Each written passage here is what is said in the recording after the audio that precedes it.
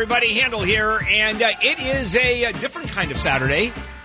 If you've just tuned in or tried to tune in for the last couple hours, you've been listening to Dean Sharp.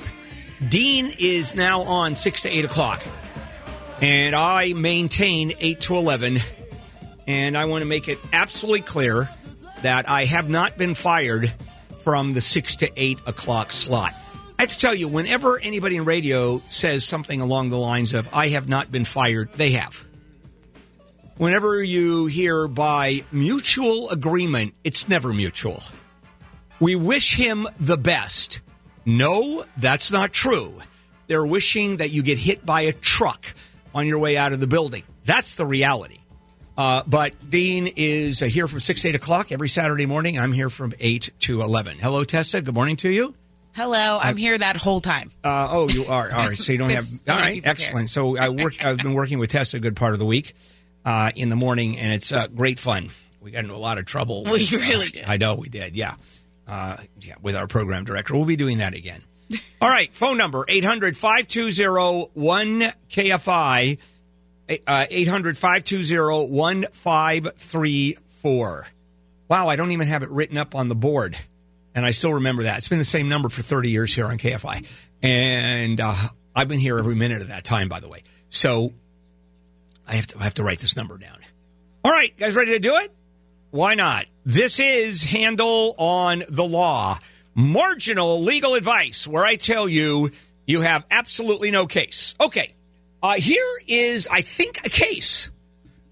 And let me share it with you. There's a New York man, Osmani Ba. B-H-B-A-H, or Usman Ba, New York, and he has filed a lawsuit against Apple, saying that Apple's facial recognition software wrongly blamed him for stealing from Apple stores. So someone had used a stolen ID to pass themselves off as him, and they were busted stealing $1,200 worth of merchandise from an Apple store in Boston. And the ID listed his name, address, other personal information, but did not include a photo. Okay, identity theft. I tell you about identity theft every weekend. So Ba says Apple took the perp at his word, saying this is who I am. And that is Ba's identity that had been stolen. And the thief said, I'm Ba. And so Apple buys it. And then the thief rips off Apple stores in New Jersey, Delaware, Manhattan, all of which Ba says he was blamed for. And the only reason he learned is he received a Boston Municipal Court summons in the mail saying, guess what? You have been caught stealing all of this. We want you to appear. And so he was arrested in November. But a detective working on the case was looking at the surveillance footage from the Manhattan store and said, this guy who said he was Ba looks nothing like Ba. So the charges have been dropped in every state. For some reason, not New Jersey. The case is still pending, but I think it's just falling through the cracks. They'll certainly drop it. So I think that's legitimate because what Apple did is accept the ID without a picture ID, stolen ID. Now, whether or not that's a case, if I'm sitting on a jury, I'm going to go against Apple only because, Apple or zillionaire, Apple's big, deep pockets, and Ba went through a lot of hassle. But I love these lawsuits because the amount of money they file for, $1 billion is what he wants from Apple. Just $1 billion. All right. That's the other thing. If I'm on a jury and I'm asked for $1 billion, gone. Get out. You've just lost. All right, let's take a phone call or two. Here we go. I think Crazy Mary is back. We do this almost every week. Hi, Mary. What can I do for you this weekend? I like this new time because you can sleep in better. Okay. So, yeah, it's good. Okay. You told me to be my own lawyer. Yes. And why did I tell you? Hey, wait a sec. Why did I tell you to be your own lawyer, because Mary? I'm too broke to not do anything else. No, because every lawyer you will ever meet thinks you are crazy. Oh, yes, of course. Okay. So let me give you this idea, okay? Okay, yeah, tell me what's going on. What do you call it? There's a name, sued. because of criminal things I've done. I could get 6 months in jail because I didn't fix my plumbing, and I could pay $1,000 per day per code violation. Since there's 10 code violations, I'm already underwater on my property. I was wondering, why don't I get a public defender like a regular criminal? And why do I have to pay for the DA and his lawyers and his consultants, the receivers? Because basically they're treating me like a criminal. They kicked me out of my house and I'm homeless. Yeah, so I'm getting my punishment. We talked about that before. No, but this is different. Of course, yeah. I have to do my prayer. And I'm like, don't charge me anything because I'm a criminal. Yeah, Mary, these are, by the way, failure to comply generally is, they go after you administratively, so the fines are not criminal fines to begin with. But they say 6 months in jail, too. Yeah, well, that's criminal. So you know what? You have no place to live, right? You're homeless? I'm living in a one-bedroom in a big house. I love it. But I'm Then why'd you say you were homeless? Because I don't own a home. Oh. Technically, no, you're right. Technically, if you don't own a home, even if you're paying $80,000 a month for a Malibu beachfront, which they do, they are technically homeless. I'll buy that. All right, so I'm going to give you the same answer that I gave last time. And not only do I not know the answer, I have no idea what you're even talking about, which is typical. Excellent. All right. Hello, Gary. Welcome to Handel on the Law. Yeah, hey, Bill. Quick question. I do some high school video stuff, and we want to live stream some of our events. My question is, if there is copywritten music, maybe 20, 30 seconds of it in the background, like, say, when they're introducing the football team, am I breaking a copyright violation? But who cares? I mean, the worst that's going to happen. The worst that's going to happen is someone's going to write you a letter, say, "Don't do it anymore." Well, what if it goes up on YouTube? Again, they're just going to write you a letter and say, "Just don't do it anymore." That's all you're going to get. That's the downside. No. And you stop doing it. It's a cease and desist. They're going to say you're using copyrighted material and you're putting it on the YouTube channel, your YouTube channel, and you probably can't use it. First of all, I don't think they're going to say anything because how much music do you think are on YouTube channels running around on posts? And you're not selling it per se, and you're not using it for commercial purposes in the sense that people who own copyrights go after folks. Even in the background, it's a football game, and no one cares. I wouldn't worry about it. Now, if you get a cease and desist from the owner of the music, you stop, and you write back saying, "Oops." By the way, that's with three O's. That's really important. Legally, the difference between 2 and 3 O's very strong. Okay? Yeah, you're good. You're good. Don't worry. I wouldn't worry about it. People do. I mean, it's a legitimate question. There's no question about that. But, I don't think so. All right. This is Handel on the Law. You got some change inside your pocket, but it doesn't change a thing. I'm a stranger to your smile, but I have seen some. And good morning. Handel here on a Saturday right until 11 o'clock.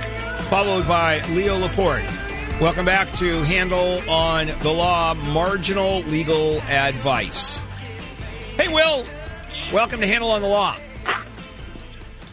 Yeah, so I got my mom has a house that's already paid off. Yeah, you're not on a speakerphone, are you, perchance? No, I'm not. Oh, interesting. I always accuse people of being on a speakerphone. And for some reason, they used to be. Oh, let me tell you, people used to be on speakerphones, and I used to go berserk. Yeah, no, I can't stand it either. So. Okay, what can I do for you? Although you sound like you're on a speakerphone. So let's do this. You're a little echoey, and I'll be over here, okay? And we'll have an even phone call. Okay, that's better. How's that? Oh, much better. Outside. Yeah, much better. Okay. So my mom paid off her house. It's about 1.6. I'm the only child. I am the beneficiary, obviously. I'm on the trust as receiving house. Now, she has a boyfriend that lives with her. Nice guy, I guess. 8 years, if he's still... I'm sorry, one more time, you dropped out. He's been with her, 8 years? Yeah, around there. Okay. But I just want to make sure that in 20 years, if he's still there and she happens to pass away, he can't come out and say, well, I lived there for so long. I should get part of this house. Yeah, and that's a good question. How old is your mom, by the way? She's about 65. Yeah, she'll be 85. Yeah, okay. I mean, that's legit. Okay. That's assuming that she's going to leave the house to you, that the trust doesn't change. You're still the beneficiary, correct? Right. All right. He's not going to go after the house. He can't because it was paid off. Okay. It was paid off. It belongs to you. And the only thing that's going to happen, he's going to probably spend the next 20 years trying to change your mom's mind about you being the beneficiary. But that's Yeah, but that's about it. You're covered. Don't worry about it. And the reason, incidentally, why he's covered is because the house is already paid off. Now, had mom still had a mortgage, there's a claim because he could then a husband can argue, well, I helped pay for part of this house, therefore I'm entitled to, and then there would be a formula, half of the increase of value, but you'd have to pay rent anyway, or you'd be paying your own mortgage. So it sort of washes out, but this is a clean case. Absolutely clean. The boyfriend, the husband, gets nothing. All right. Hello, Mary. Hello? Yes, ma'am. Yes, I'm calling to see if I might be able to have some legal recourse against my landlord that I'm renting from. What's going on is that we had a new manager come about 2 years ago, but this is an ongoing problem. She came and opened the door to my apartment and was on her way in. She didn't know I was here. And I said, who is it? When I went to the door to see, she took off running. So, and then when I saw who it was, she said, oh, I'm sorry. I know I must have scared you, but what it was that I was going to the wrong apartment. Well, I know that wasn't true because I live in a corner apartment, and the apartment that's on this floor that was... Okay, fair enough. I get it. She knew she was doing... Was that one time, by the way, Mary? Or does she continue... That was one time. Does she continue to do that? Yeah, somebody is coming in my apartment and tearing up my furniture, cutting my furniture, cutting the rugs up. Oh, really? My refrigerator, yeah. Oh. And you know what? So what I did, I've gone on and I had the police come over and I showed them everything. And they said, you know what you need to do is get a camera. Yeah, those little Ring cameras. That's what you have to get. And I got some, but I didn't find no Ring. I don't know. No, it's just the name of it. That's just a name. There's dozens of manufacturers out there. And what you do is you get this little camera, and it just sits there right on your door, and it sees everybody that's coming to your door, and you would be able to see her or see him. So that's what you want to get. And then if you can record that, and I don't know, do those little cameras have recording capabilities? Because it's run on your phone. I think so. I know they go to your phone. Yes. I have put the cameras up, but what's going on, I put cameras in here on January 13th. After I got the camera, they're now scratching paint off of my car out on the parking lot. Oh, and someone hates you. Someone hates you. Well, they do because I mentioned to management that she was coming in. And all right, hang on. All right, Mary, hold on a minute, all right? Okay. You have one time she went in to management. That she went into your house once. And all of this is your house is being vandalized and your car is now being vandalized because I assume the camera was there. Who would you like to sue? When you say I want recourse, who is it that you... I don't know if I could sue management. I'm trying to figure, is there anything that I mean, they're going to throw you out, but I think there is... some liability there, especially if you reported it to management. And I'm assuming you took pictures of all the damage, correct? Oh yeah, all right. Showed the police and you showed it to them. What did the police say, by the way? Well, the police were the ones that told me to get the camera. All right, so they wouldn't even take a report. So the police wouldn't even take a report of damage or vandalism. What they told me they would do was they were going to go downstairs and talk to the manager. All right. I told them no, because what is she going to say? I did it? Right. That's exactly the same if you sue.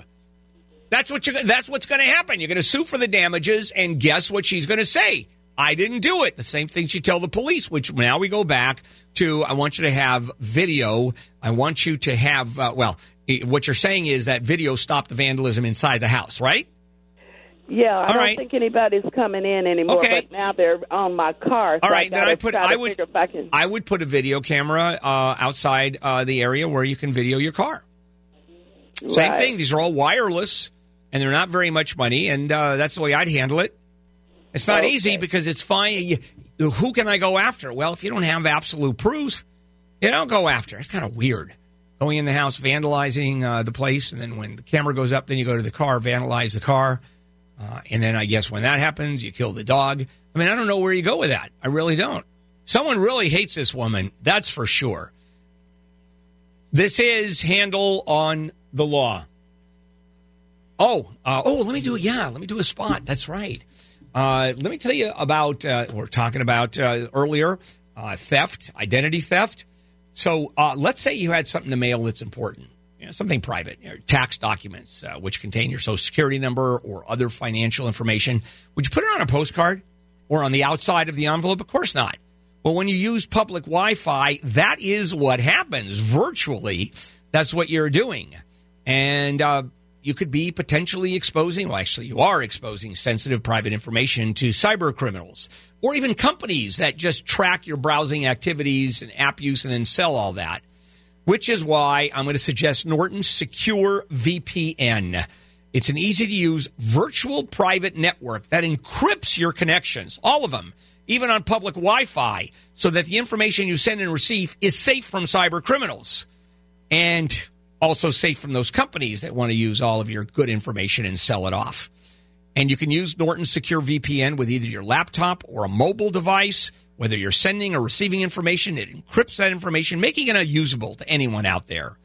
And Norton Secure VPN starts at just $333 a month with annual subscription.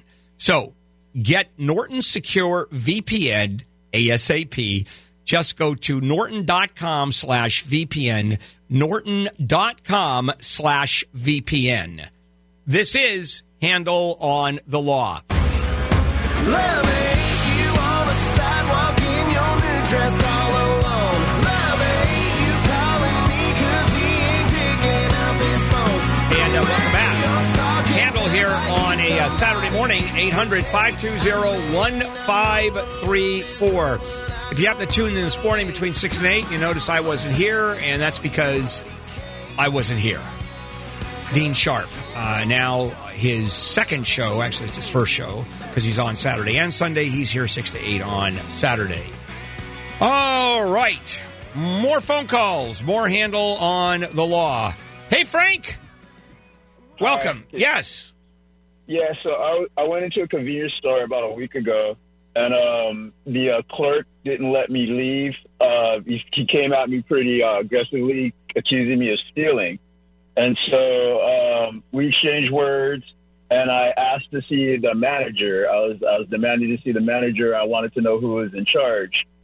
So they proceeded to call the police on me, and when the police arrived, I was pretty much shaken down. The cop frisked me. Were you arrested? No, I wasn't arrested. He told me I wasn't being arrested. He went into my pockets and took all my change and threw it on the ground. The cop did? Yeah, the sheriff did. Wow. And then he sat me by the car. And so his partner came out and told him that they accused him of stealing. Then they said, "Well, you're free to go." And the cop who threw my change on the ground was like, "Well, if you want your change, go ahead and pick it up." And then by this time, a couple other police showed up, and one of the police started trying to interrogate me, asking me, "Well, what are you doing in this town?" And so I told him, "I'm born in America. I could be anywhere I want in America." And then he asked me another question, and I told him, "Hey, I was told I was free to go, so I'm not going to answer any more of your questions." And this convenience store is next to a train station, so he told me, "Well, get on the train and go north."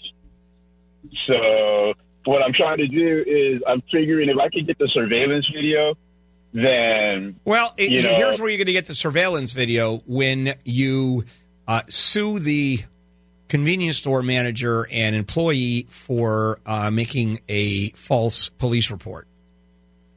And I don't even think they made a police report. No. They call the police. They certainly call the police on you. Now, they're going to argue they call the police because you were belligerent. But, of course, you're going to argue that it's because of the theft. Incidentally, was there any dash cam or body cams on the cops? I'm pretty sure they had dash cams. Okay, Yeah, so here's the other thing. So there's two issues here. Number one, a lawsuit that's kind of BS because no lawyer's going to take it. You have to do it on your own. Just, you don't go back to the convenience store. But the police officers, you put in a formal complaint. It'll go in their file. And you describe exactly what happens. And since you weren't arrested for stealing anything, you don't have false arrest, but you have an issue with the police department, the change going in your pockets. I mean, that's crazy for a cop to do that.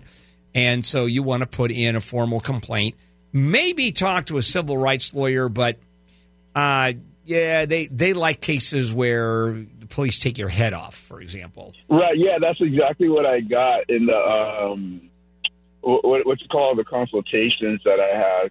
Okay. So so sue the... Yeah, you talk to... You know what? Yeah, go to handelonthelaw.com. Go to my website and just do an email blast and just ask, and you'll probably get an answer. What do I do with this? And they'll tell you.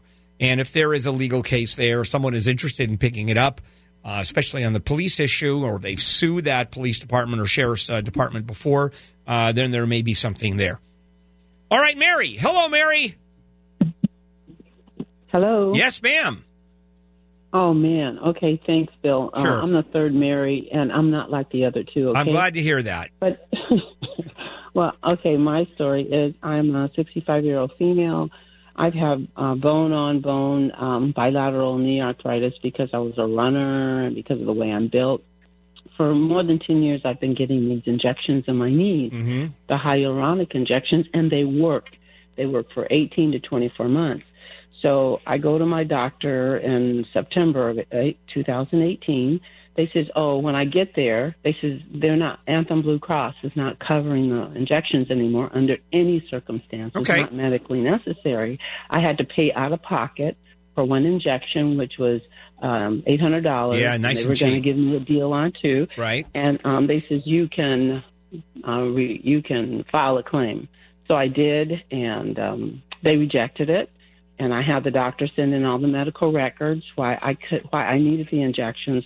One, I have kidney disease, so I can't do the steroids or the NSAIDs. All right, so and I have the custom. Yeah, and you want to know, can you force them to do it? Can they just drop you? Right? Yeah, well, because I've done everything. I understand, but they're changing. But here's what they're doing.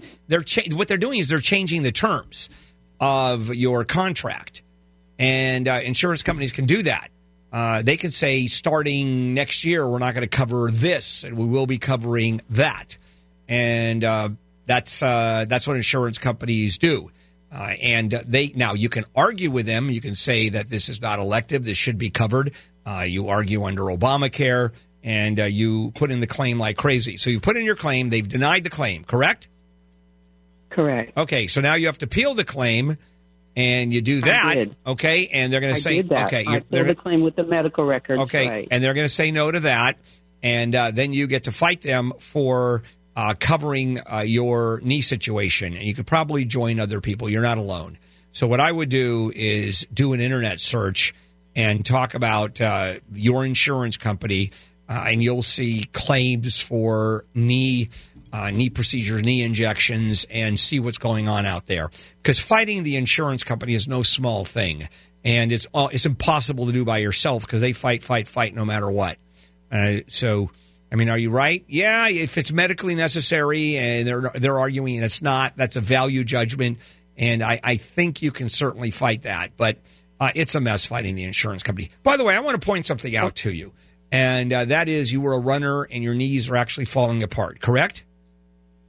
Correct. Okay. I'm hyper flexible. Yeah, no, I get it. I'm also hyper flexible too, okay. but all right. So let me tell you what happens. Part of the problem. Right. So in the meantime, I sit on my ass, I binge watch, I overeat, I live in a completely sedentary life. My knees are fine.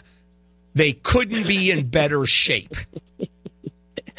This is Handel on the Law. He used to meet me on the east side in the city where the sun don't set. And good morning. Handel here. It is a Saturday morning. 800-520-1534 right up until 11 o'clock. And if you care to join me in Montclair, Dr. Cunning, I'm doing a Cunning Dental Clinic appearance. And if you have those kinds of teeth, please join. 800-520-1534. All right, back we go. More Handel on the law. Marginal legal advice. Hey, Chris. Welcome to Handel on the Law. Good morning, Bill. How you doing? Yes.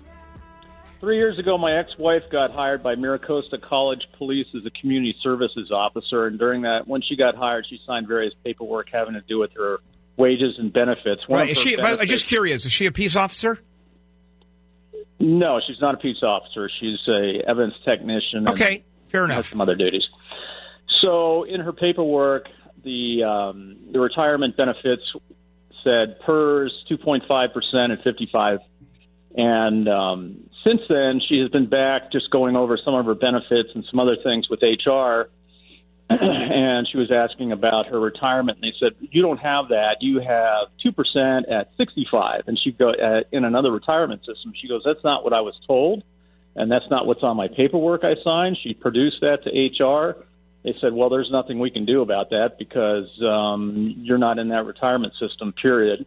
So she's since filed a grievance, and it's working its way through the system. I looked at the paperwork. It says specifically what her retirement benefits are. It even is on the website still, and she's taking pictures of that. Wow. If they're still advertising it on the website, because you can change retirement plans. I mean, usually you don't. It's a breach of contract, but probably when she first signed up, there's probably some notification on the paperwork that conditions may change or benefits may. There's none of that. All right. Well, no, there's none of that, and usually with government retirement systems, they can't do that. All right. If there's an absence of that, and they're still telling you on the website, yeah, I mean, she's entitled to the benefit package as promised, and they were just negligent. You're doing everything right at this point. You have to go through the system first. I mean, you have to. And then after the end of that, if it doesn't work out, you simply hire a lawyer, an expert in employment benefits, and that's all you can do. I think the good news is attorney's fees are part of that package, so it's not going to cost her anything. And I'm assuming this is pretty substantial money you're talking about up to this point. Yeah, we did calculations going out years to what she would retire at, and it's at a substantial loss. Yeah, how much, by the way? How old is she now? Well, she's young. She's only 38 years old. All right. So she's a long way from retiring. So the best you're going to do is simply change up the system so they recalculate. Well, so much for a lawyer, because how are they going to get their money? Although, there's still maybe some statutory provision. What you're doing is absolutely right. This is a premature phone call. I know. Yeah. So I think you have something there. So call me when you have a case, and then I'll tell you don't have a case. And then you feel much better about it, don't you? Mark. Hello, Mark. You're up. Welcome. Yeah, hi. Yeah, okay, I'll explain. My mom died a few months ago, and she left a will and a small estate, and I know about some of the things, but she told me there was some money put away, and she can't get to it. And it's hard to get to money when you're dead. Well, that was before. And then why couldn't she get to her money before? How come she didn't have access to the money?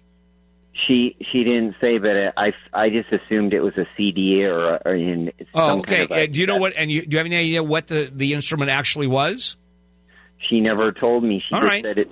She said I have money put away for it kind of like for me and my brother, and that's it. And then she had a brand new car. She sold her house just before she died, and she had, so it was around $250,000, just a small house. Where did that money go?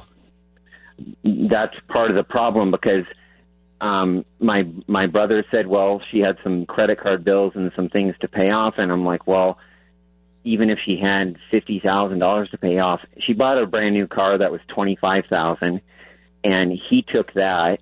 He said, Mom wanted me to have the car. Okay, all right. We're already into breach of fiduciary duty. Is there a will? Yeah. Okay. But my brother said she didn't put any details like It what doesn't matter. Sheila wanted. Well, that may be the case, but that means for those provisions that are not put in the will, you and your brother split. That's simply the way it works. And if he's keeping the car, you are entitled to half the value of the car. You can't just arbitrarily keep a car. And so, especially if he is the executor of the will, you have to find out if it's probated. That's number one. You're a beneficiary, and you have to let him know, hey, I'm a beneficiary under this will, and if you don't share all the information, you're in a world of hurt. By the way, once they open up a probate, that's a public document. Okay? Mark, anybody, I could go in and see what the provisions of the will are. Okay, So- and if it doesn't have any details about what she wanted to leave in the will, Then the two of you split everything. If you're if you're the only beneficiaries. even if he said Mom wanted me to have the no car. one cares. No one cares what Mom wanted. Mom's dead. And if Mom didn't put it in writing, what Mom said she wanted that him to have it, he could have made it up. You So know, you should go, I oh, just- Mom wanted me to have it. Okay, great. That's not the law. Yeah. Should I just hire a lawyer then?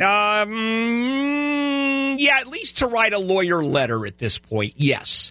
I would do that. I wouldn't make. I don't think you need to file anything right now. It's just a letter to him and a lawyer letter, spending a few $100 for because there's enough money here to make this worthwhile. Go to handelonthelaw.com and go to a trust and estate lawyer. That's who you want to go to, and just ask them. Can you? Yeah, I was talking to Handel on the show, and I know he's wrong, but he suggested that at least we get a lawyer letter to start this process. Explain it to him. Okay, but you don't want to sound as boring to him as you do to me. So put a little bit of oomph. Okay, just get a little bit more excitement going. All right. Okay. Now let me tell you about a recent breach.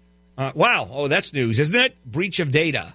Security research have discovered an unprotected, publicly accessible database, and are ready for these numbers: 150 gigabytes, 763 million unique email addresses.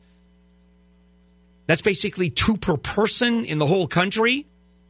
And it has data about individuals, consumers, as well as business intelligent data. I mean, this is crazy stuff. There are so many ways cyber criminals can try to take what's yours, and they do. So how do you protect yourself from identity theft? Because that's what they're about, identity theft. Well, in my world, it's all about LifeLock. LifeLock is, in my opinion, and this is experience talking, a tremendous protection. And they detect a wide range of identity threats, and they've taken my chestnuts out of the fire a few times. And if there's a problem, U.S.-based restoration specialists will work to fix that problem for you. Now, no one can prevent all identity theft or monitor every transaction, every business. But LifeLock, with its protection, that's serious protection that I recommend, and I've been a customer of for north of a decade. Get 10% off your first year. Use the promo code HANDLE. Call 800-LifeLock, promo code HANDLE, or visit lifelock.com. Promo code HANDLE. That's lifelock.com, promo code HANDLE. This is Handel on the Law.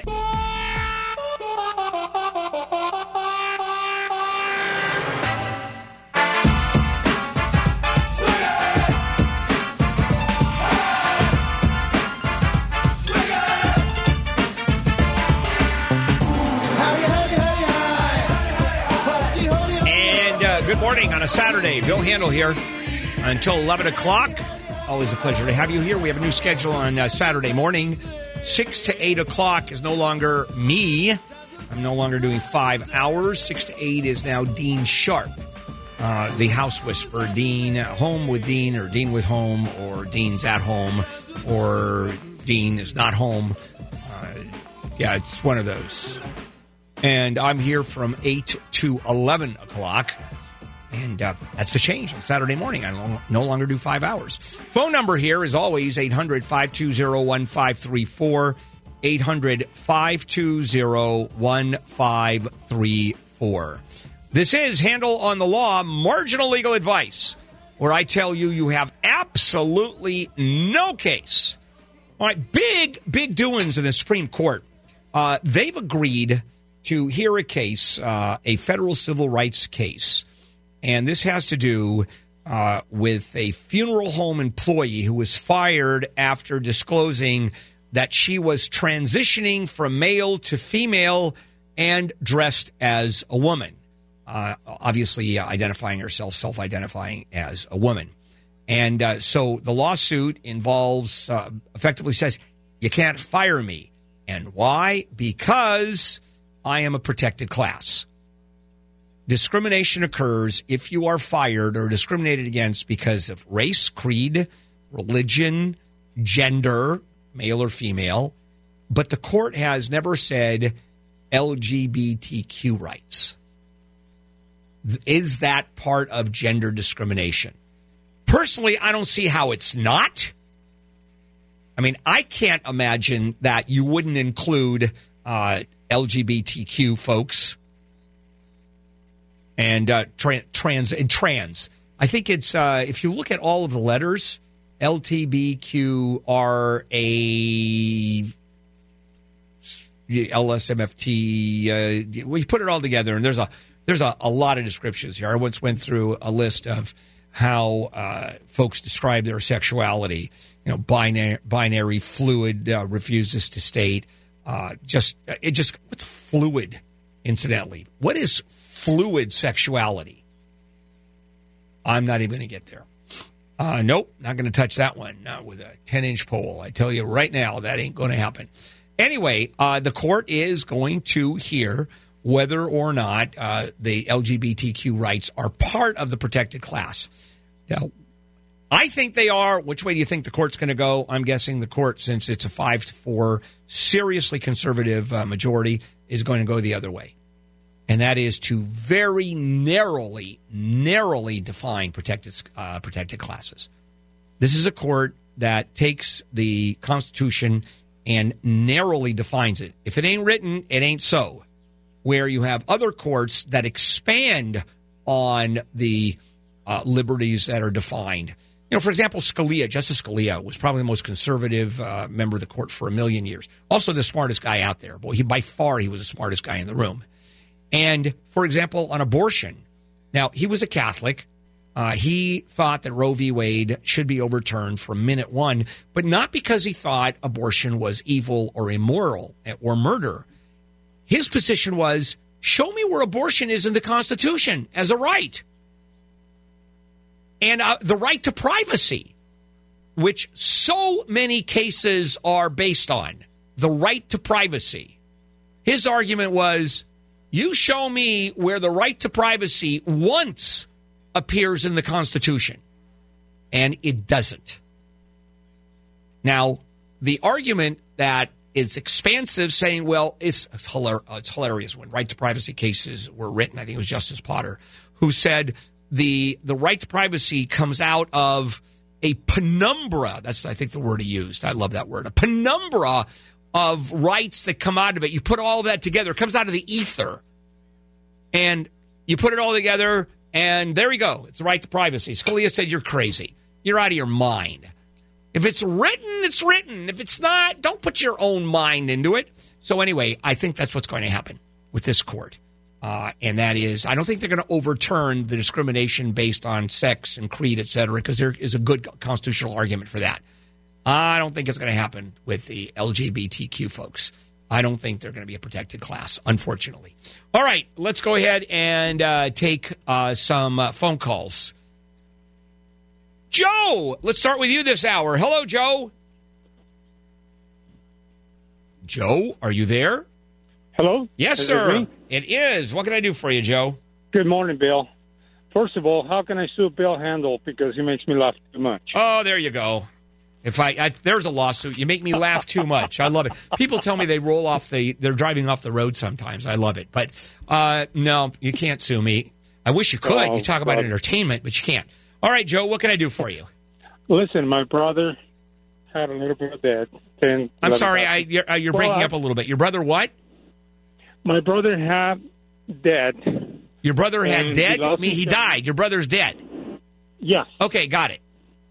But between losing his job and dying, he was sued by whoever bought the debt.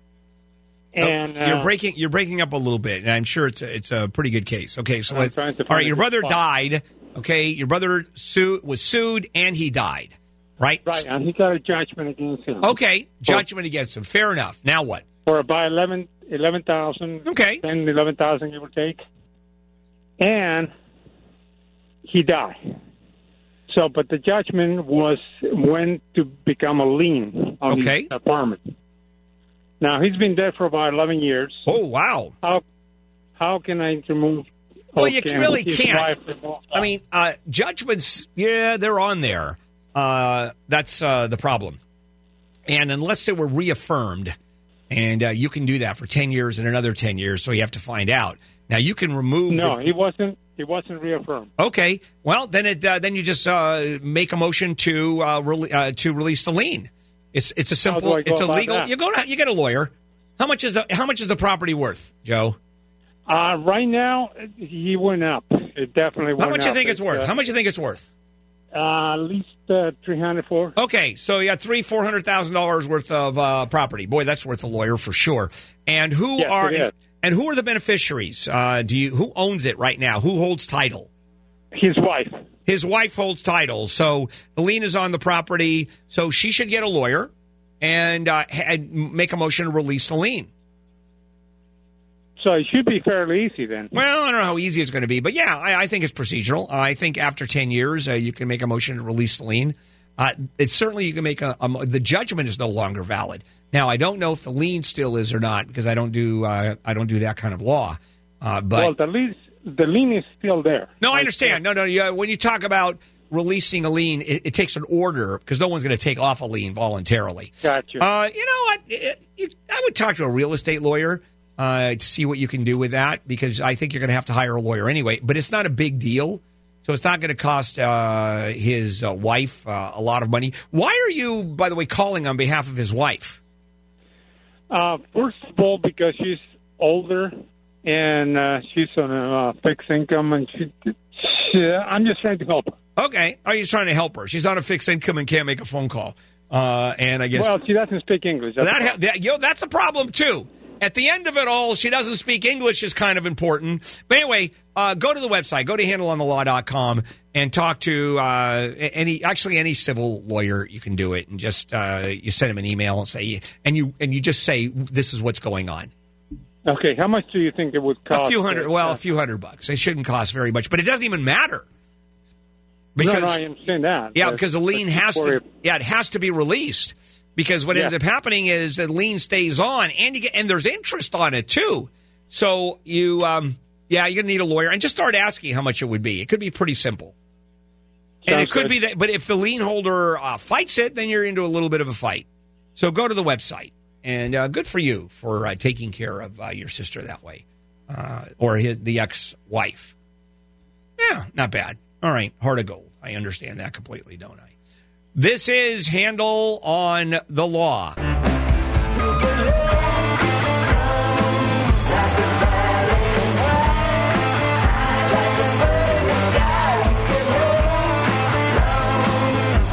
good morning, Handel here. It is a Saturday morning. More Handel on the Law. Marginal legal advice. Patrick. There you are. Hello, Patrick. Welcome. Hey, good morning, Bill. Thanks for taking my call. So back in January, I ordered some tickets through a website that my employer, it's like a benefit through my employer. They offer like discounted movie tickets, theme park tickets, that kind of stuff. Long story short, I thought I ordered tickets to Coachella, but they were actually parking passes. So I went round and around with them on that. And I said, okay, finally, I'm like, okay, fine, just send me the parking passes. And the first guy I talked to said they would send them after the release, which was March. Never got them. I called back, and they said, well, we'll send them to you. They're going to send them on Wednesday. The event started on Friday, and I replied, I said, how are they going to ship? Are they going to get here on time? I didn't get a response, didn't get any tracking information, never got the tickets or the parking passes, I guess. So I disputed it with my credit card company, but I mean, I've just read a lot of bad information about this company. So I was all right. Did the credit card? By the way, did the credit card company credit back your money? Not yet. They're doing an investigation. All right. Well, they probably. My guess is they probably will under the circumstances. So how much? I hope so. How much of the parking pass? What's interesting in parking pass to the Coachella Festival and an entry to the festival? The VIP parking passes were like about $325 each. That's for parking? Yeah. Wow. And how much is it to get in? I think general admission was $500 or $600 each. All right. So it's, I can see $325 that you sort of could have looked at it as the entry to the festival. All right. So you ended up going to the festival anyway, right? Yeah. All right. And if I go to, can I take them, say the investigation doesn't pan out or whatever, can I take them to small claims court? On their website, there's terms of use and terms of sale. And the terms of use say all legal matters must be brought in. Yeah, well, you agreed to that. Here's the problem. People, whenever you engage in a transaction, the folks do have the right to determine where jurisdiction is. You know, for example, as you know, I've been doing surrogate parenting for a zillion years. Well, right then, we have clients from all over the world and all over the country. And right there in the contract, a dispute will be, if there is a dispute, it will be under the rules of California jurisdiction. In other words, the rules of California law are going to apply. And so you can do that. If you agree to it, which you obviously did, although you can argue it's small print. So let's say you take them to court, small claims court for $650, right? And the company is where, incidentally? Where's it based out of? Orlando, Florida. Yeah, well, you get to sue in Orlando, don't you? Or you get to serve in Orlando. So let's say you file a lawsuit here in small claims, which you're allowed to do. You get to serve them in Orlando. Okay. And I'm assuming no one's going to fly out from Orlando, so you probably win. But then collecting it is going to be impossible. How do you collect money when they won't even give you parking tickets that you paid money for? That's a good question. Yeah, what you want to do is... I think you're screwed, but you talk to your employer and go, hey, are you aware that this company that we're involved in is screwing the employees? And maybe the employer would kick in money because to pay you back, because they're the ones that chose these flakes. Correct, yeah. I'm working that angle, too. Yeah, so you're doing everything. It's a mess. Yeah, it is a mess. You're doing it all. You're doing it right. The best bet is a dispute with the credit card company, then the employer. A lawsuit against the company in Orlando is, I mean, I have employees. You know, I've been a small business owner for a lot of years, and I would look at it. And if under these circumstances the same thing happened, I'd tell you to go pound sand, go someplace else for the money. I mean, that's a given. But then again, that's the kind of employer I am. Now, security researchers, this is a little more serious for a moment, discovered an unprotected, publicly accessible database, 150 gigabytes of detailed marketing data, including 763 million unique email addresses. This is a treasure trove of information used to just create all the identity theft in the world. It's almost like shooting fish in a barrel. So what do you do to protect yourself? Because your info is out there. I mean, it's almost impossible for it not to be. Well, let me tell you what I do, and I'm a customer of LifeLock. LifeLock Identity Theft Protection. See, this one makes sense. Just give me an idea of how LifeLock works. I got a new lease on my car a few months ago, and, you know, they have to do a credit run. And so the dealer gets all your information, social, etc., presses a button to ask for the credit report. At that moment, I got a text on my phone saying a credit inquiry has just been made on you. I mean, that is what LifeLock does. Now, no one can prevent all identity theft or monitor every transaction in every business, but LifeLock can uncover the threats that you probably will miss on your own. Go to LifeLock.com, promo code Handel for 10% off your first year. LifeLock.com, promo code Handel, or you can call 800-LifeLock. Promo code Handel. That's 800-LifeLock. Promo code Handel. This is Handel on the Law. I can't wait to go home. I'm on my way. And good morning, Handel on It's Saturday. Welcome back to Handel on the Law, Marginal Legal Advice. Hey, Dave. Welcome to the show. What can I do for you? Yes, Dave? The question may seem unusual. In Commonwealth countries, we're taught that privacy should not be expected. Radio, satellite, cell phone signals, they're all public airwaves. But in other things, too, like in court, it's not discovery, it's just the particulars. Is it taught down here that privacy in Commonwealth countries is considered like a slippery slope? Yeah, well, it's also a slippery slope here, but it's just a different kind of law where they don't have a history of privacy, which we do. They didn't have the porno cases out of which in the 70s came the right to privacy or expectations. It's a different system. For example, and I was looking at this the other day, I was looking at a trial in England, and the charge was murder. Here, when someone is charged with murder, it's a violation of Penal Code, 187.C of the Penal Code. You know how they charge people with murder over there? It's in violation of the common law. Common law murder. That's not even written any place. That just comes out of common law that goes back hundreds and hundreds of years. So it's just a different system, that's all. And privacy simply doesn't exist. Also, guns don't exist over there. They don't have a Second Amendment. Actually, they don't even have a written constitution. Certainly not like ours. So you're right. Not only is it an unusual question, it wasn't a particularly smart question either. But thanks anyways. Always appreciated. All right, Audrey. Hi, Audrey. Audrey, you're up. Hi. Yes, ma'am. Hi. Okay. 20 years ago, my mom wrote a will and a trust. It was very poorly written. It's very vague. There was no power of attorney. Well, you don't need a power of attorney or a trust or a will. Okay. It's an executor in a will, and it's a trustee for the trust. Okay, good. So you answered that question. Second, what I'd like to do now, 20 years later, I'm doing taking care of all my my mom's stuff. What, 20 years later really, you're taking care of it? Now, well, because my mom's still alive. Okay, got it. I thought she died 20 years alive. ago. Sorry. Mom's still alive. Okay. But I'm trying to take care of her now, and it's just easier for me to do everything. Should I go get a power of attorney? Oh, yeah, of course. Of course. I thought you were talking about... And then that allows me... But, see, I wasn't named as the trustee. Well, then but she can change that. If she's still alive and has placed her assets into the trust, and she has not, by the way. Okay, then there is no trust. Then there's no trust for you to be a trustee on. Okay. So I can go get power of attorney, and then I can take care of all her stuff for her. Assuming that the banks accept a general power of attorney. If not, the banks may have their own power of attorney.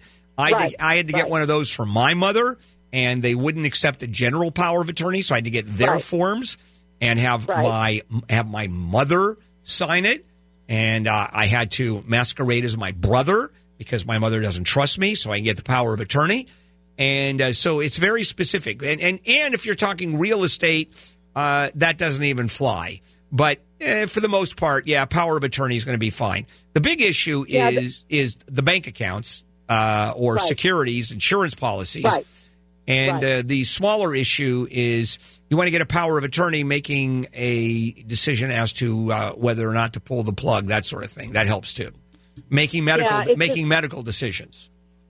Yeah, she has the house in the trust, but all her other assets are not in Then just write a will for the rest of the assets. Is she lucid? Does she have cognition? She does to a point. Well, get a will going right now. Okay. All right? Okay. That's the easiest way. Yeah, absolutely. Yeah, because you're sort of racing the clock here for sure. Rick. Hello, Rick. You're up. Welcome to Handel on the Law. Hi, Bill. My parents have been married or were married for 65 years. Everything was in both of their names. My mother passed away 6 years ago. My dad never transferred everything over to his name. There is a will. What they do have is a house that's paid off, checking accounts, and then all the other bills. But their names are both their names are still on it, right?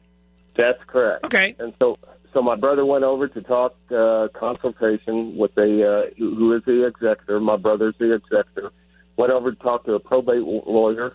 First meeting was free, and then the next time he meets, they're going to set up a contract. She is saying that first they need to probate my mom to get her name off the account. Well, did she have? Well, wait. Did she have separate property? No. Okay, then I don't quite understand why you would probate, because I'm assuming everything was in joint tenancy. That's normally what happens. Is that correct? That's correct. Okay, then then you went to the long lawyer. There's nothing to probate yet, because when one joint tenant dies, the other one owns everything. Okay, even though her name is still on. Doesn't matter. And then you can go in and have it transferred. What you do is simply file a document that transfers the name from both of them to one of them on the basis of the death of one joint tenant. So there's no probate at this point. Now, when your mom dies... No. My mom died 6 years ago. Oh, when your dad dies. Okay, when your dad dies. No, he just passed away a few weeks ago. Oh, okay. Well, then he is the only owner of the property. It's just him. Because once she died, it all goes to him. So what has to be probated is his will. Okay. So he does have a will. He doesn't have a trust. Okay. And she's saying it could be as close to up to $10,000 to do both of them. Is that? Well, it depends on how big. How big is the estate? Well, it's just a house. It's just a house that's already paid off. Oh yeah, that's a lot of money. It's time to get a new lawyer. Okay, what is in general? What's the price of? It depends. For a lawyer? It depends how complicated it is. It depends on how many documents. Was there separate property saying joint tenants, and you have to finalize the death of one joint tenant. But in your case, $10,000 seems like a lot of money. Yeah, I think you're. So get another lawyer. That's easy. You're not obligated. Okay. Get another lawyer. Right. They'll give you free consultation. You can get free consultations all day. You can go to 25 lawyers if you want. Karen. Hello, Karen. Oh, do I have... I'm sorry. That's not Karen. All right, wrong number. But I'll go with you. Go ahead. Hello, what's your name? Hello. Yes, what's your name? Hey, how you doing there? My name is Joe. How are you? Okay, Joe, what can I do for you? Hey, so I got a quick question for you, just kind of regarding phone tapping and the legalities of it, just real quick. If I was calling a business, for example, and trying to... extract some information, and I got the information, but I'm kind of concerned about legalities of the issue, and recording the call, for example. All right, you're talking about them recording the call, or you recording the call? Me recording the call, even though I said this is on the record. All right, so now did you say that you are recording the call? I said this is for the record. Nah, that doesn't do it. That's not recording. Now, well, what about no? No, that's just. Right. Well, I don't even know what "this is for the record" means. Well, I was calling, for example, a business. I understand you said that, but what you're asking is, can you record a call? And if you say this is for the record, is that enough to meet the minimum of the law, the minimum requirements? California need both.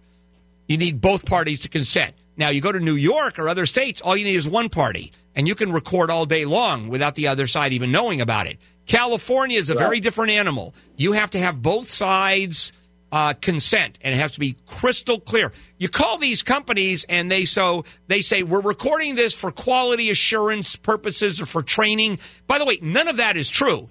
They don't care about quality assurance, and they don't give a rat's about training. What it is when they get their asses sued off, then what they do is go, here you go. Joe's a liar or Mary is. So but they tell you they're recording. So if they're recording, let's say, for example, that took place, does that give me the right, for example, to record as well? No, because they're not consenting to you recording. Yeah, no. You've got to tell them you're recording. You have to say, I am recording. No, a quality assurance. We're recording this for quality assurance purposes. And you say, so am I. And then they continue. Well, that, in fact, is consent. You don't have to say, yes, I agree to a recording in order to have consent. All you have to do is stay on the line. That's it. This is Handel. Oh, by the way, you can record all of this, just to let you know. We record it. You can record it. I don't care if you record it. Go ahead, record it, share it with your friends, share it with your family. Use the recording as a stocking stuffer for Christmas. I don't care. All right. This is Handel on the Law. Every time I move, every step that I take, everywhere I look, it's right in front of my face. One foot in the shadows, one foot on the brakes, one foot to the gallows where it's quiet and safe. Every step that I take.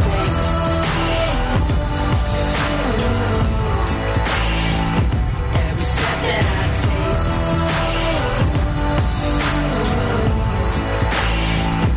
Every step that I take. Step that I take. Every step that I take. And welcome back. Handel here on a Saturday morning as we continue on with Handel on the Law, Marginal Legal Advice. Hello, Bobby. Welcome. Bobby, you're up. Hi, Bill. So I have a question on which courts have jurisdiction of my daughter. She lived with grandma in California for years. And well, what was officially who had custody? Did the court grant grandma custody? Yeah, grandma had okay, grandma had custody. Fair enough. And about a year ago, I ended up terminating that guardianship. And my lawyer. All right, so she had a guardianship, a legal guardianship over your daughter, right? Yes. And how did she get the guardianship? Me and Mom were doing drugs when. Okay. All right, fair enough. Young. All right, that makes sense. All right, so what do you want to do? When you said you went ahead and terminated it, you've already done that, or you're trying to? I hired an attorney. Yeah. And we ended up terminating the guardianship. But my attorney says, I live here in Oregon. My attorney says that if my daughter is a resident here in Oregon for more than 6 months, that the custody, if there was any custody hearings, it would have to be fought here in Oregon. And then I talked to another attorney up here, says just the opposite, that the courts down in California will always have jurisdiction over my daughter lungs. Yeah. So, that's an interesting question. So one attorney says Oregon, the other attorney says California, right? Yes, sir. Okay. I've got a quarter in my hand. Heads or tails? Tails. Tails. You got it. You win. Okay. Karen. Hello, Hi, Bill. Karen. Yes. I moved into an apartment about 11 years ago, and when I moved in, I said to the manager, I'm looking for a place that does not have any dogs, because prior to that, I had neighbors with dogs who barked every time I went in my backyard. I had a neighbor's dog attacked me. Okay. I was tired of all of this, and I wanted a dog-free place. Right. So he said, we don't allow dogs here. But about 3 years later or so, a new manager came in and then started letting in dogs. Now I feel like I'm living in Dogtown. There's so many dogs here. And every day I have to hear people's dogs barking. Got it. All right, so let me ask this. Does it say in the lease that it's a dog-free apartment? Or is it just a representation that the manager made to you?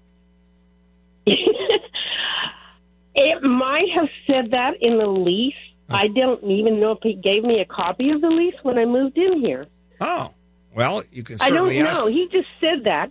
Well, and if he just said it, all he has to do is deny he said that, or he Oh, probably. he's gone. They have a new Right. manager. Okay. The new manager So there's no record. It's just you saying this was a dog-free place, and when you're asked, who told you that? Well, the manager who's no longer here is gone. So how far do you think that's going to go? However, in the lease, and you can ask the owner of the property, the management company, if you have one, can I have a copy of the lease, even though the lease has expired, which because they're year to year, if you don't reaffirm the lease or sign a new one, the terms still say the same. So if it says dog free and all of a sudden they change their mind and, okay, wow, that's a problem. However, let me go back, and there's another issue here. And that is 11 years, if I have it right, and it was 8 years ago they started letting in dogs? Maybe 6 or 7. Yeah, where are you going to go with that? They let one in because why didn't you? No, I don't care about that because they're going to argue waiver. Why are you after 6 years now complaining about dogs? Because they keep adding. First one was emotional support. Okay, and then they just kept adding them until now it's dog. So now it is. This is the camel. This is the straw that broke the camel's back, right? Yeah, because I have a grand piano. That's expensive to move.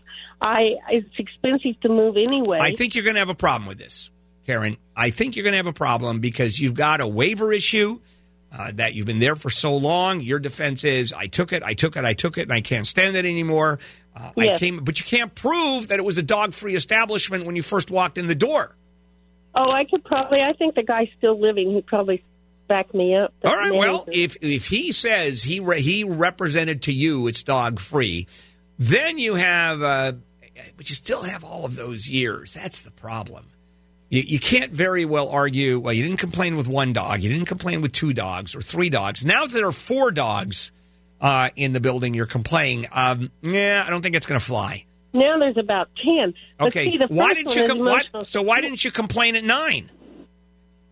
How come you were screaming at 8? Well, because some of the first ones weren't barking. They were here, but they were not But barking. you're still allowing, so does it say barking dogs? Is that what the manager said?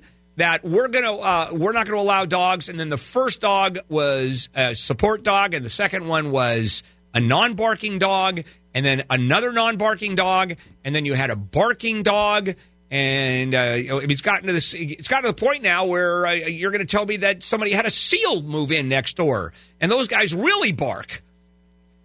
So you're telling me I have to put up with it? Well, put up or get out? Yeah, because you're not going to change the fact they're not going to kick out 10 people. No, they're not. So here's what you can do is you can sue them, try to sue them in small claims court for moving expenses and ask for your deposit back. And maybe a judge will buy that. And that includes moving your grand piano. Maybe a judge will buy that. But I think you're going to have a hard time saying, okay, it was dog number 6 that did it. We're done. Matter of fact, we are done. This is Handel on the Law.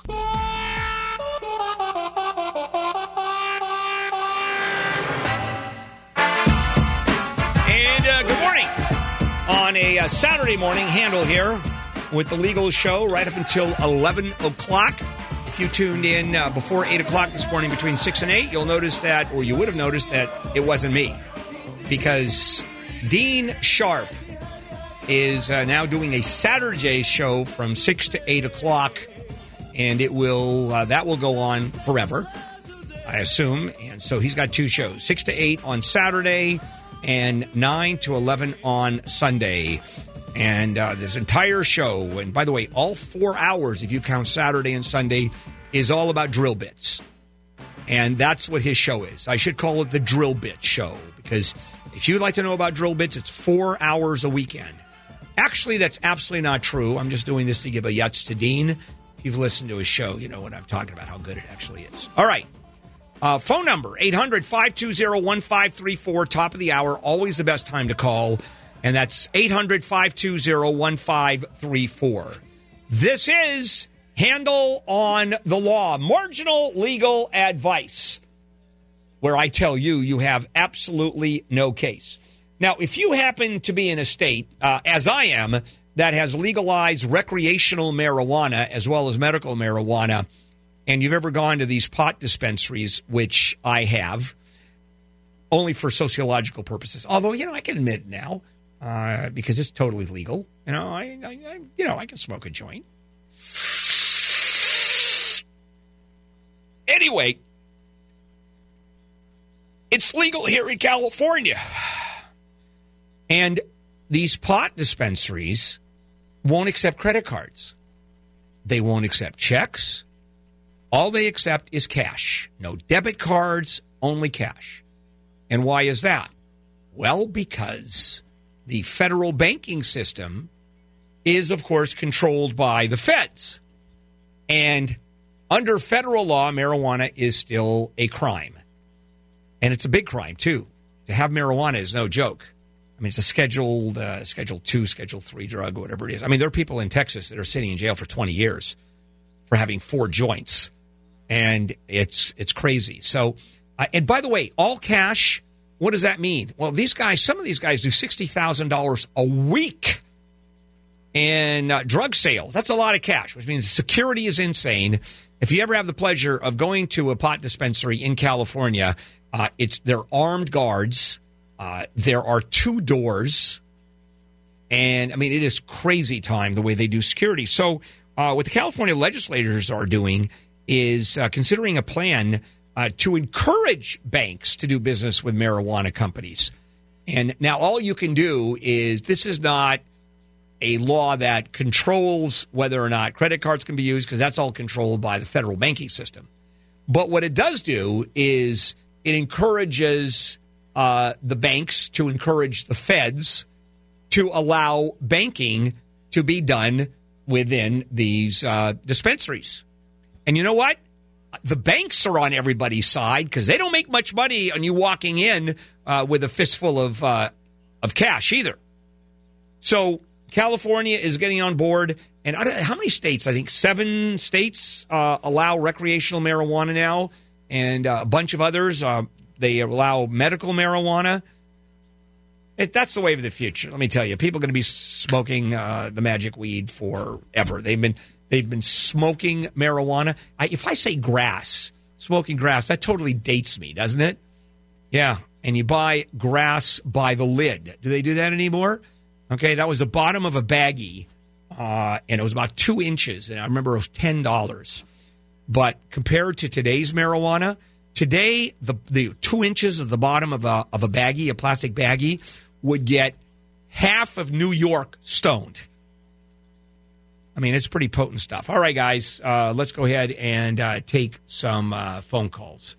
All right, Jackie, let's start with you. Hello, Jackie. Welcome. Hi, Bill. How do I follow that? You don't. You smoke some grass.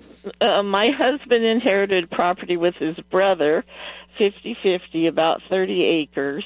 And 10 years ago, the brother decides he's not going to pay the property taxes anymore. So, of course, my husband doesn't want to lose it. So now we're up to $30,000. Yeah. Isn't that lovely? So what is your question? What recourse does my husband have? He's got 2. He's got 2 recourses. One, sell the property. Force the sale. He doesn't. Or the second recourse is let your brother or let your husband simply pay all the taxes. Now, can you sue for half the money? Do they both own the property? Yeah, 50-50. Okay. Yeah, you know what? I'd sue the brother.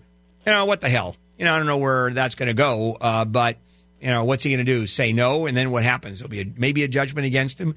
But, yeah, I'd consider suing for half of the taxes paid up to this point. Definitely. My husband said he could put a lien on it when his brother dies and make his kids pay it. Is that true? No, not really. I mean, no, it doesn't work that way. Okay. All right. Nice Thanks, talking Bill. to you. All right. I think that's the way it works. I'm sure I was wrong on that one, but go figure. All right, Michael. Hello, Michael. Hi, Bill. Listen, about a month and a half ago, my brother-in-law died. He was 92. My sister's 85. She's had cancer 3 times. She's all in remission. She went to this other doctor, and the doctor says, well, don't mourn about your husband because you're going to die in 2 weeks anyway. Wow. You're in terrible shape. Yeah, and going on and on. And, doctor after my own heart.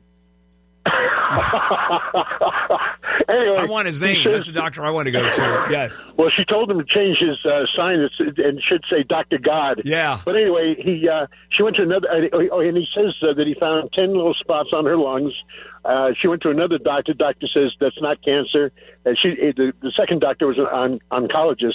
And he says those are mucus points or whatever. Okay. Nothing to worry about. Okay. And by the way, you just answered the question. The first doctor was not an oncologist. Correct. So he did not have the expertise. And based on the fact, and this gets a little bit complicated because it has to be in order to go after him for emotional distress. And you're right, by the way, the cause of action is emotional distress. That's written up on the computer. He has to practice below the standard of care for the community that he is in. And not being an oncologist, what a non-oncologist, could that non-oncologist reasonably infer that she had cancer and would only now that to say you only got a couple of weeks to live is kind of a drag. I mean, that's a doctor with a big heart, obviously. But was that malpractice? Was that negligent to the point where you can sue for emotional distress? And that's the problem. Where did this take place? What city? This was in Southern California, Westlake Village, that area. Okay, no. So you're talking world-class medicine. So the standard of care that is a doctor would need to meet, for example, here in Southern California, is much higher than a practitioner sitting in Appalachia someplace, breaking for lunch and having a squirrel sandwich. That is, there is a whole difference in expectations, and that's really what this is all about, is expectation. So you know what I would do? I mean, there is a case here, assuming that the doctor meets the standard of care. He should have known, and he shouldn't have said this, or he should have said, I am not an oncologist. I can't make this determination. You go to an oncologist before he says that. So, I would call a medical malpractice attorney on that one just to see if there's a case, because the emotional distress part of it is pretty good. To be told you have 2 weeks to live when everything is just fine, that's a big deal. So, and again, this is like a month after her husband passed away. Yeah, which adds to the emotional distress. Incidentally, when did this happen? Recently? I want to say within the last month. You're fine. You're fine. I was going to ask 3 weeks ago. Got it. That's fine, because I'll ask that question and people end up saying, "Oh, this happened 26 years ago." No. I'm glad. Yeah. Go to the website. Go to my website, handelonthelaw.com. Just talk to a medical malpractice attorney, or send an email to all of them.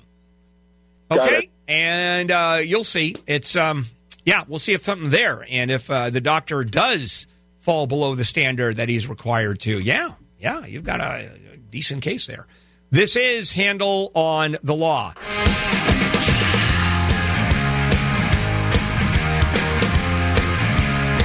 Handel here on a Saturday morning. Back we go. More Handel on the Law. Marginal legal advice.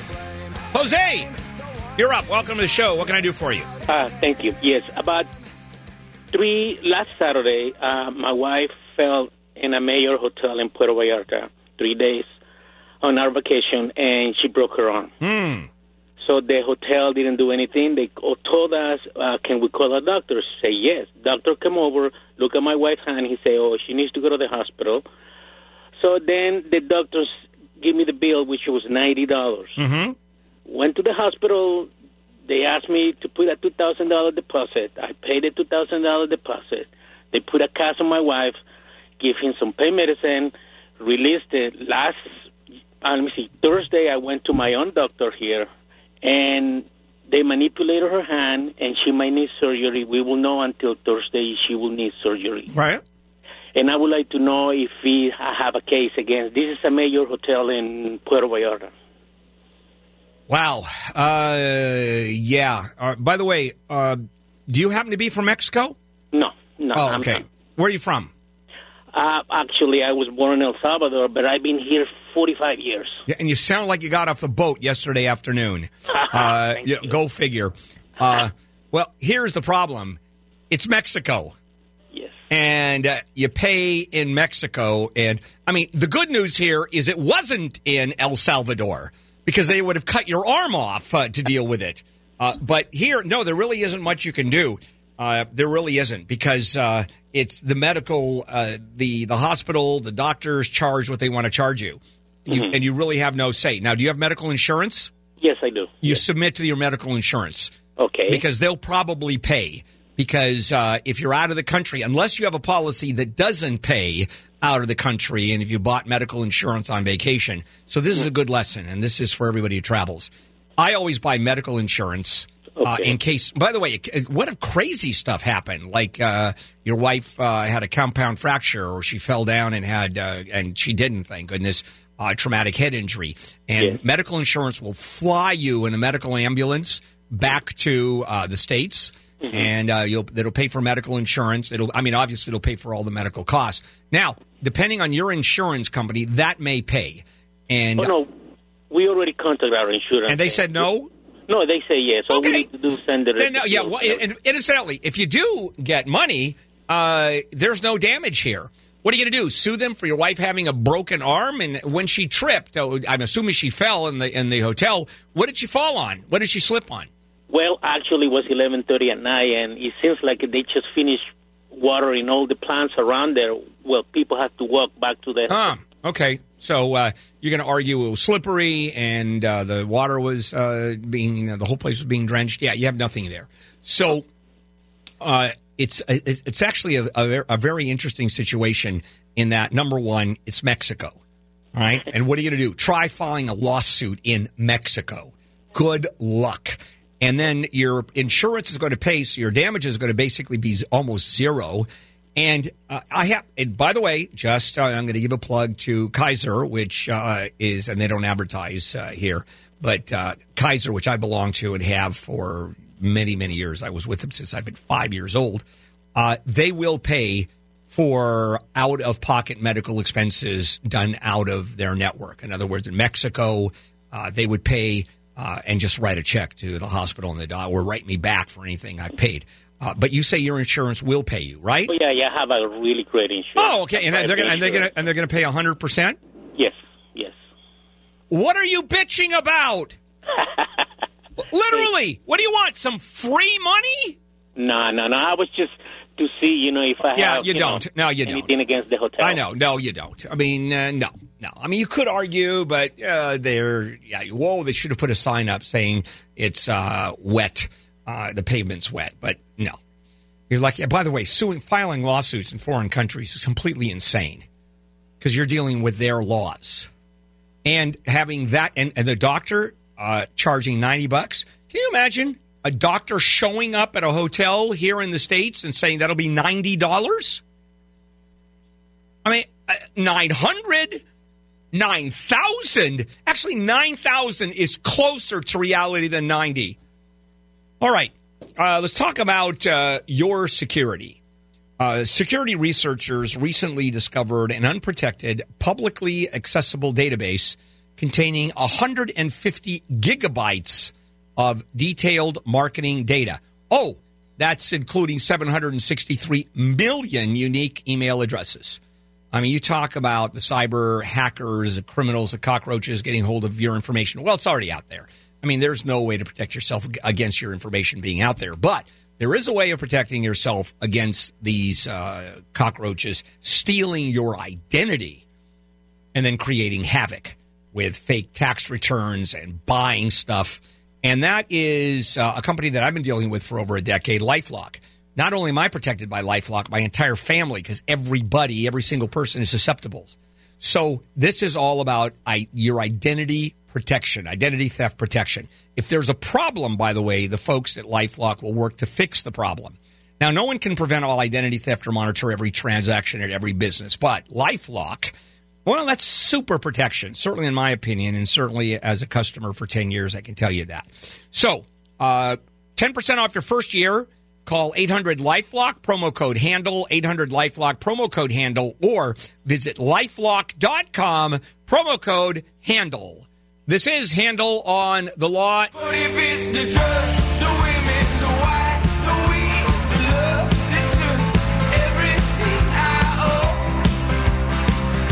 Good morning, Handel here.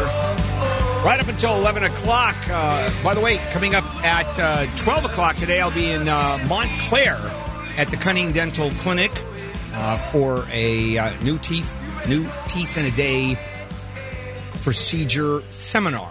Yeah, I always get that mixed up. New teeth in a day procedure, yeah. Fair enough. That's why, anyway, I'll be there, and I'd like to invite you there to join me. Fair enough. Welcome back to Handel on the Law, Marginal Legal Advice. All right, Ziggy, anybody who's got a first name of Ziggy automatically goes to the top. All right, what can I do for you, Ziggy? Thank you very much.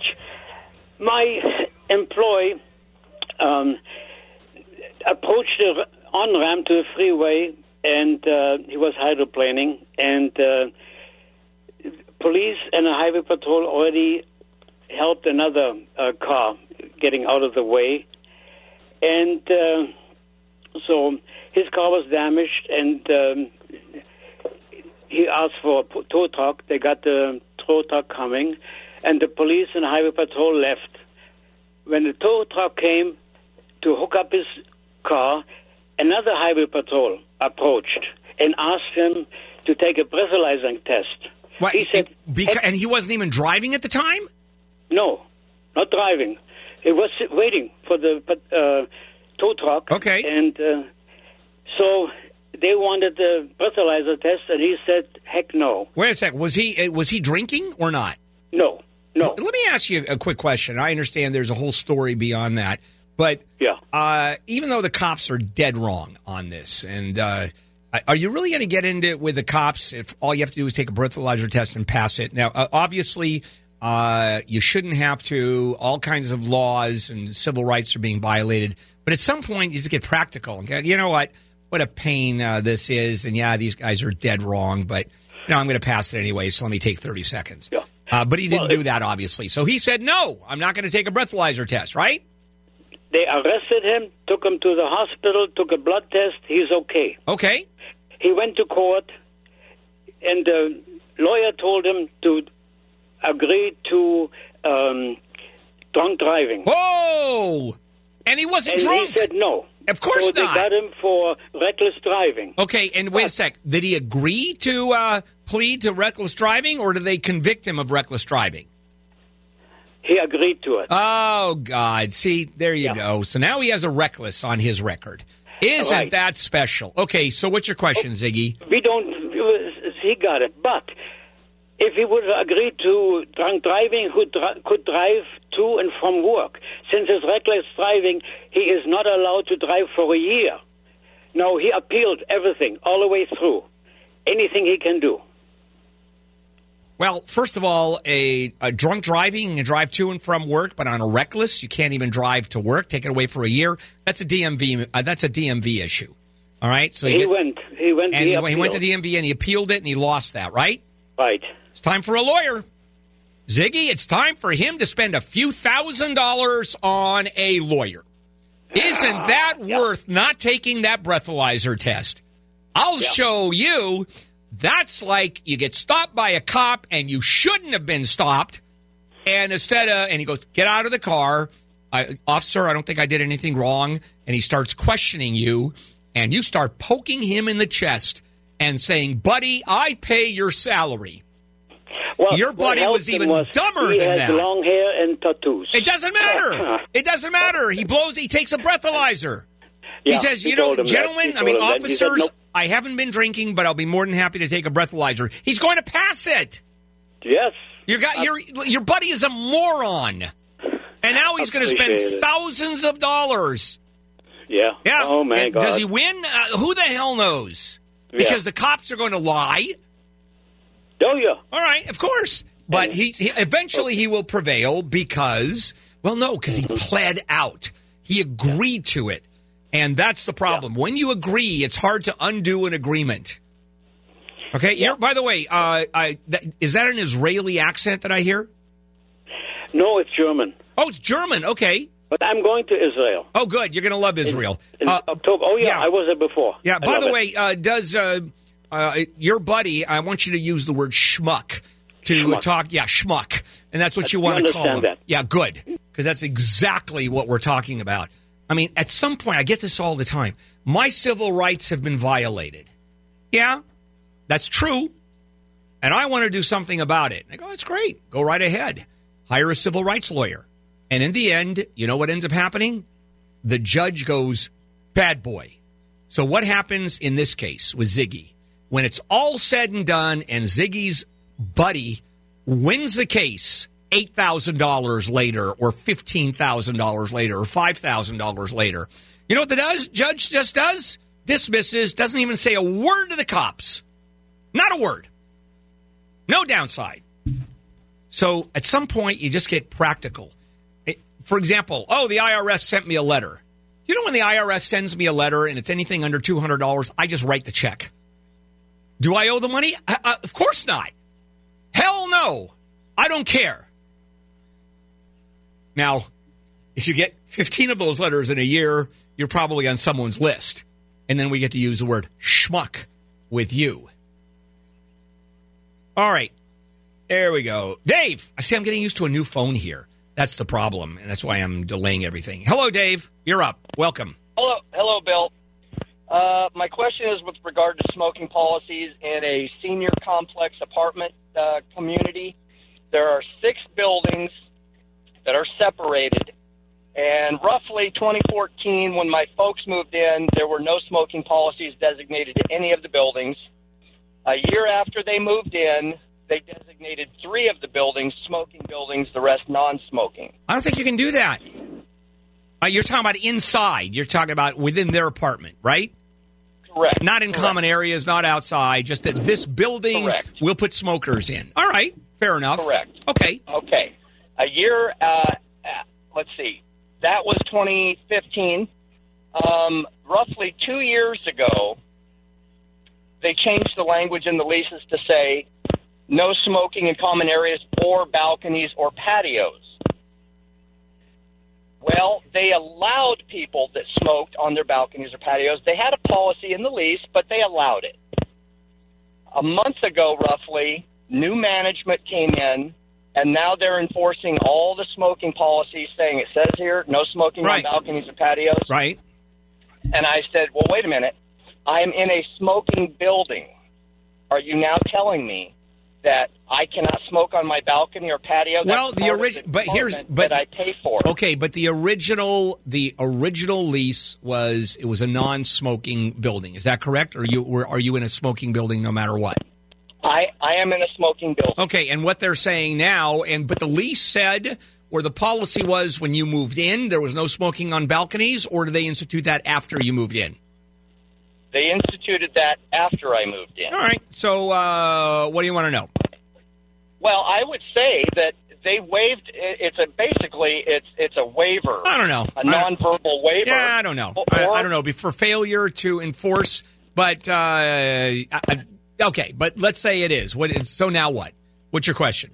And they also allowed the people that were in buildings that were designated non-smoking. They gave them letters saying, you are being grandfathered in. You can smoke on your patio. You can smoke in your apartment. You're being grandfathered in. Okay. So what? And that's even in a non-smoking building. So what's your question?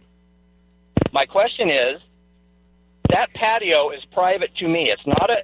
Nobody has access to my balcony or patio but me. There's a question in there somewhere. There's a question in there somewhere. The question is, can I smoke on my patio or balcony if I'm in a designated smoking building? Oh, yeah. What are they going to do to you? Call the smoking police? And so what they'll do is probably tell you you're in violation of the policy, and you go, too bad, because of all of these reasons. And then you get the joys of either they let you happen or they file an eviction. And you get to now fight the eviction based on them wanting to kick you out. So now, are you in a rent control area? I have no idea. I just moved to Temecula. Oh, no. Temecula is not rent controlled. So here's the other good news. They can toss you out for any reason whatsoever. They have the right at the end of the lease to say, goodbye. I don't want you here anymore. Right. You can't rent control. So you can fight it. Let's say you win. And by the way, you're now paying a lawyer for this, of course. and you end up winning the case, saying they can't do that, you're allowed to smoke, and then they turn around and come up with some crackpot reason to evict you. And you're going to argue, well, this is a retaliatory eviction. They're going to go, nope, I'm not. It's not retaliatory, and because he was a pain in the ass, because he was disruptive, the way he treated my staff when he was complaining about the smoking, they can come up with anything, and then you're out. That's the hilarious thing about it is they said I could open the sliding glass door on my patio and stand inside and blow the smoke outside. And whatever. Okay, that's. I don't think that's hilarious. I mean, I've heard funnier things than that. But, yeah, it's one of those things where, yep, you're right, now what? See, that is always the problem. You have to deal with that. This is Handel on the Law. We don't care what nobody say. We don't stop when the night is dead. We don't have nothing to lose. KFI Handel here on a Saturday. Back we go. More Handel on the Law. Marginal legal advice. All right, John. There you go. Welcome to Handel on the Law, John. Hi, Bill. Thanks for taking my call. Really quick, because I know the show's about to be over. So we were sitting, waiting to turn left, and there was a guy across from us. He was also going to turn left, but just he changed his mind, and instead of turning left, he decided to go straight into us. Okay, and your question? So my question is, do we have a case, and who's up? Any witnesses? Actually, the police were a block away, and they were there as soon as I got out of my car. Did they see it? Yes. Well, I was in the car, and the guy hit us so hard that I've been having like bad chest pain ever since. But who saw it? Do you have any witnesses who actually saw the accident? Yes, the police saw it. Oh, then that's easy. Then I'm assuming the police then noted that they were the other side was at fault, correct? Yes. You're done. And we have them on. You're done. They're at fault. You're done. We don't have to go through more of it. That becomes really easy. Peter. Hello, Peter. Hi. Yes, sir. Good morning.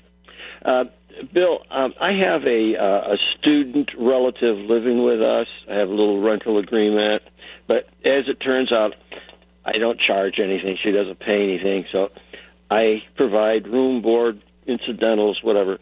And a tax guy said, well, claim her as a little dependent. Okay.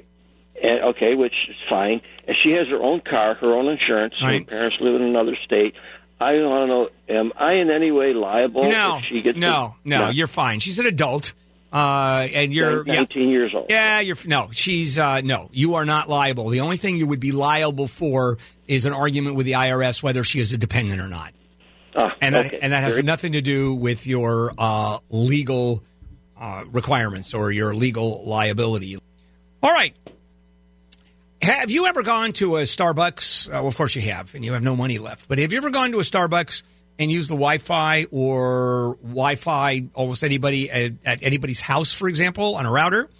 Well, it's all unprotected. And the cyber criminals are there, and they can pick up this information, particularly public Wi-Fis, and you're at risk. And when they get that information, now we're talking about identity theft, fake tax returns in your name that they get, credit apps. I mean, it's all crazy. So let me tell you about Norton Secure VPN. It's an easy-to-use virtual private network.